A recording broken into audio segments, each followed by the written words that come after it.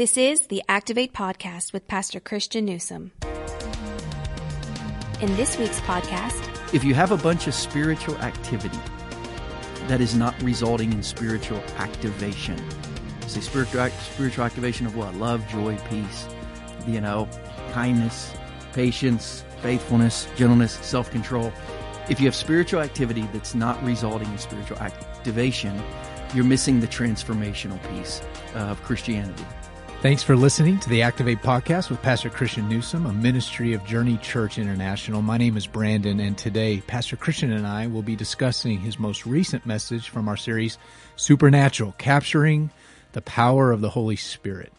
We are in week number 6 of this very impactful series, and as we continue to learn more about the Holy Spirit so that we can be more aware of His presence in our life and allow His power to fuel our lives. Pastor Christian, before we jump into our conversation about Sunday's message, let's talk for a moment about one of my favorite holidays. Thanksgiving's right around the corner. What's your favorite Thanksgiving tradition, and what are you most thankful for from 2018? Well, that's a good question. So Thanksgiving has become one of my favorite holidays in the last 20 years because being in ministry, it's the only big one you don't work on. Right. I mean, Christmas is a very ministry-centric holiday. We'll do 8 Christmas services this year. Easter, obviously, is the Super Bowl Sunday of the ministry calendar. So Thanksgiving is the only holiday that we have that doesn't have anything the few days before, the few days after. So I love the downtime with family. I mean, that's my favorite part, is just being with my wife, with my kids, sometimes with my family, sometimes with Danielle's family, just the downtime with family. I love not being rushed the night before. I love not having to rush to something the next day. I love the smell of the food. I mean, I think I like the smell more than the taste. I just like the way the house smells on Thanksgiving. I like that football pregame is on early in the day. I mean, you can literally wake up to the smell in our house where we do it. Wake up to the smell of turkey. Turn on the television, start football right away, and just know there's nowhere to go. There's nothing to do. There's nothing to do tomorrow. There's nothing to do the next day. So for us, the family time, kind of the unhindered family time is really, really great. In 2018, I'm thankful for the same thing every day. Every day that I pray, that's not every day of my life. It should be. It's most days. I begin prayer the same way. I probably shouldn't, but every day, I take a deep breath and I just thank God for another day of life and of family and of health. The older I get, the more I realize those are really the only real important things. Every day of my life that I'm alive and I have my family and I have my health is a pretty good day. So those are what I'm thankful for every day, and particularly thankful for on Thanksgiving.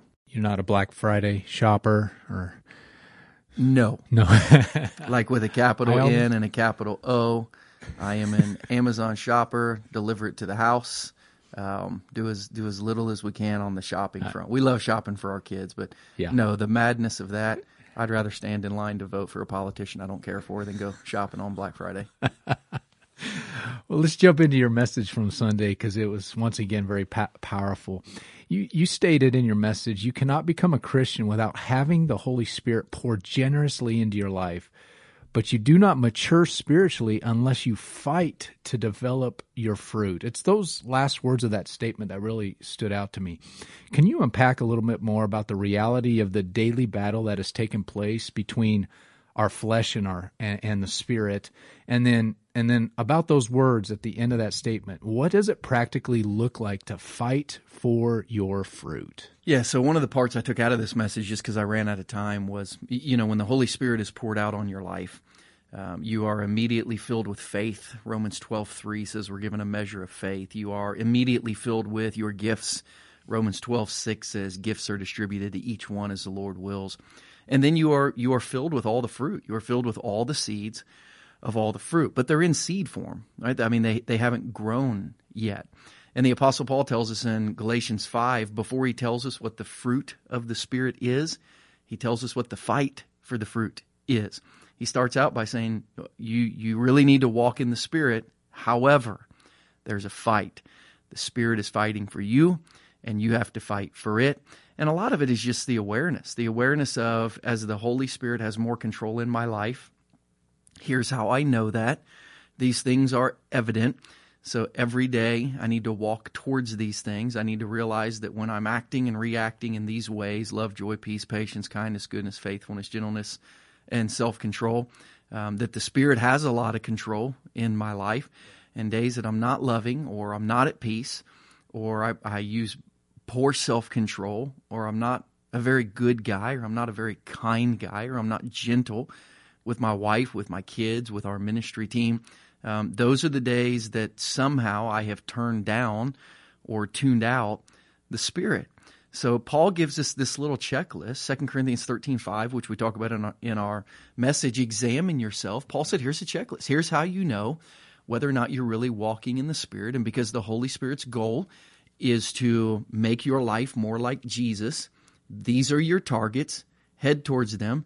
Know when you're close. Know when you're missing.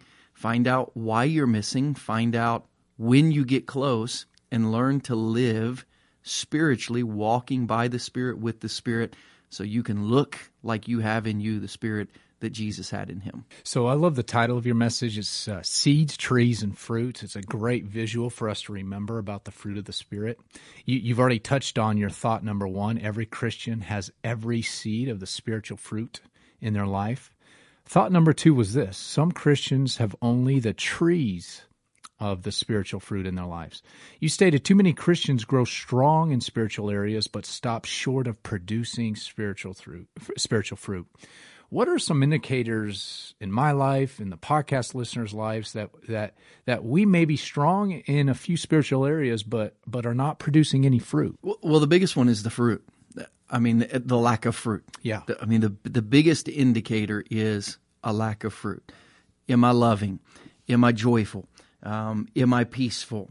We can just kind of scroll right down the list, right? Am I patient? Am I kind? Am I good? Am I faithful? Am I gentle? Do I practice good self-control? If you go to church every Sunday, it's a good tree. That tree is intended to produce fruit. If you go to church every Sunday, but you're not these 9 things, you have a good tree, but you've not begun to live your spiritual impact for the world. If you know a lot of the Bible, can quote some Bible verses, can argue theology well, but you're not one of the kindest, gentlest souls that people have ever met, you got a pretty good tree of knowledge that has begun to grow, but it doesn't have the fruit that Jesus would want to be produced from that tree. If you've got a tree of, a great small group and a good group of friends, but the more you get together, the less faithful you all are spiritually, you've got a tree that's intended to produce more and better fruit than it is currently producing. If you have a bunch of spiritual activity that is not resulting in spiritual activation, say spiritual activation of what? Love, joy, peace, kindness, patience, faithfulness, gentleness, self-control. If you have spiritual activity that's not resulting in spiritual activation, you're missing the transformational piece of Christianity. You might have all the truth. You might have, all the spirit. You may love to worship. You might have a big tree of worship. And boy, when the lights come on and the drum kicks, you worship your little tail off, but then you leave church and you are the most impatient person in your family. You got a big tree, but it is intended to produce more fruit than that. We said that the Jews in Jesus' day, many of them had a religion that could not be reaped. They had trees with no fruit, which meant they had no impact for anyone else in their life. And that's not the goal of Christianity. The goal of Christianity, everything Jesus pours into us, is usually for others. That's good. And as I'm looking at this list, if more Christians produce these spiritual fruit in their lives, wouldn't that be incrementally more impactful for our community and around the world? There is no doubt that if the trees of our life produced this fruit, the world would come to Christianity. Yes. Right? I mean, the world, if this is who we are, and interactions with us produced this for people, yes, the world would flock to the church if the church looked like this tree with this fruit.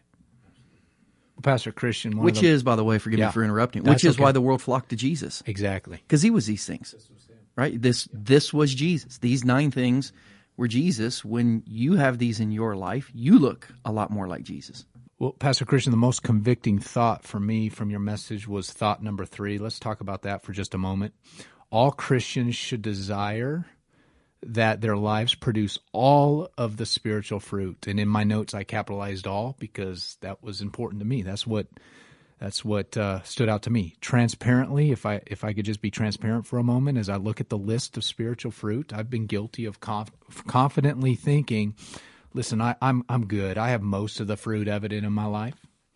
Would you discuss for a moment why settling for most of the fruit in your life should never be the mindset for us as Christians? So if on December 25th this year, you wake up, your kids wake up, and under your tree are 8 presents for you, are you only going to open 7, right? If there's 9, like the fruit, yes. Are you only going to open 8 and just leave one thing that was intended as a gift for you, and not just for you, but a gift that could bless somebody else? You're just going to let that one sit there? I mean, the answer is no.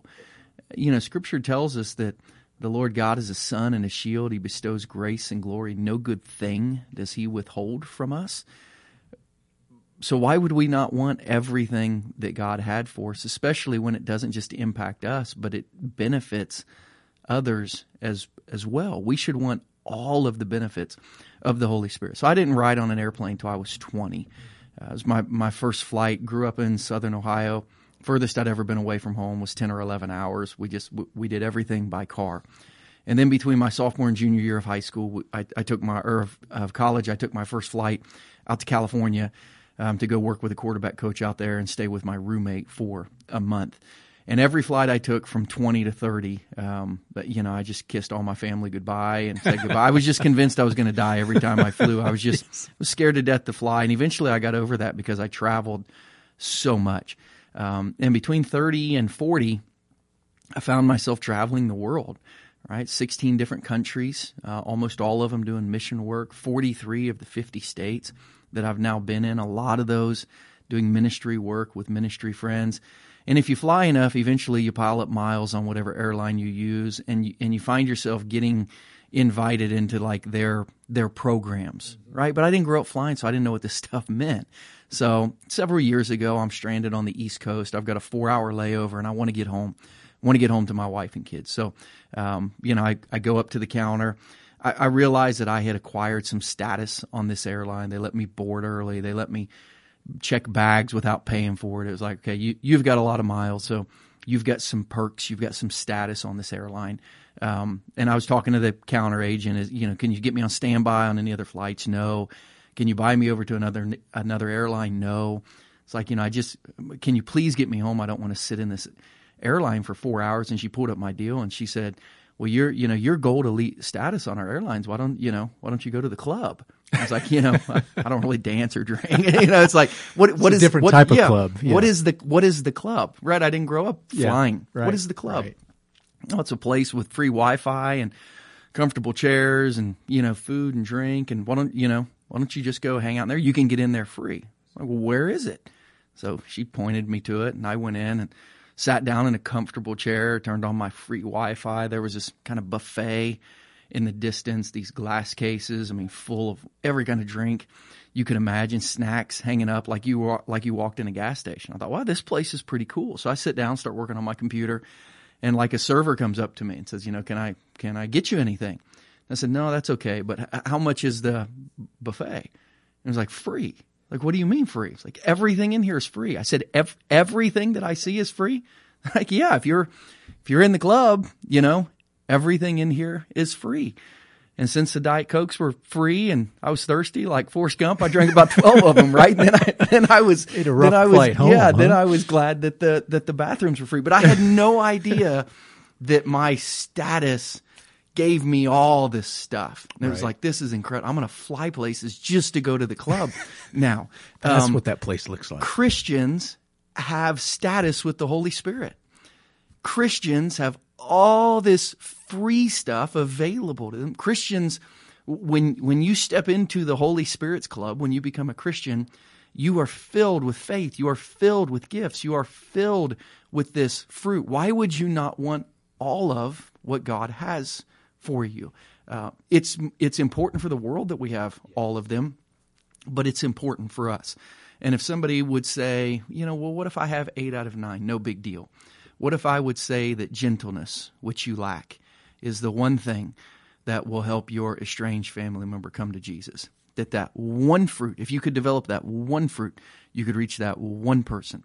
Would you then care about it? God gives us all the fruit for a reason. We need to be diligent about developing all of the fruit in our life for the seasons ahead, because God doesn't give us things He doesn't intend to use.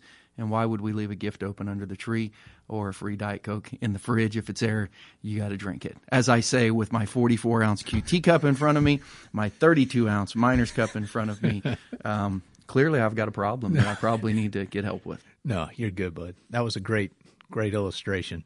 Let's wrap up today. Let's talk about the spiritual fruit assessments, which perhaps was the most important piece of your message this past Sunday, which we'll provide a link to as we talk about this assessment in our podcast description. Pastor Christian, can you talk a little bit more about the spiritual assessment, the spiritual fruit assessment for our podcast listeners? And then here, something practical for all of us to use this week. Once we've completed the assessment or had others inspect our fruit by completing the assessment, what should be our next step after we see the results? Well, the first big thing is just awareness, right? We want to know where we are and where we need to grow. That's the big deal. The goal, the Holy Spirit's goal, all of these fruit in all of your life, all of the time. But I have learned, one, we cheat. Because when we do a self-assessment, we usually judge ourselves on our best day. It's just how we think. At our spiritual best, we're these things. But we're not always our spiritual best.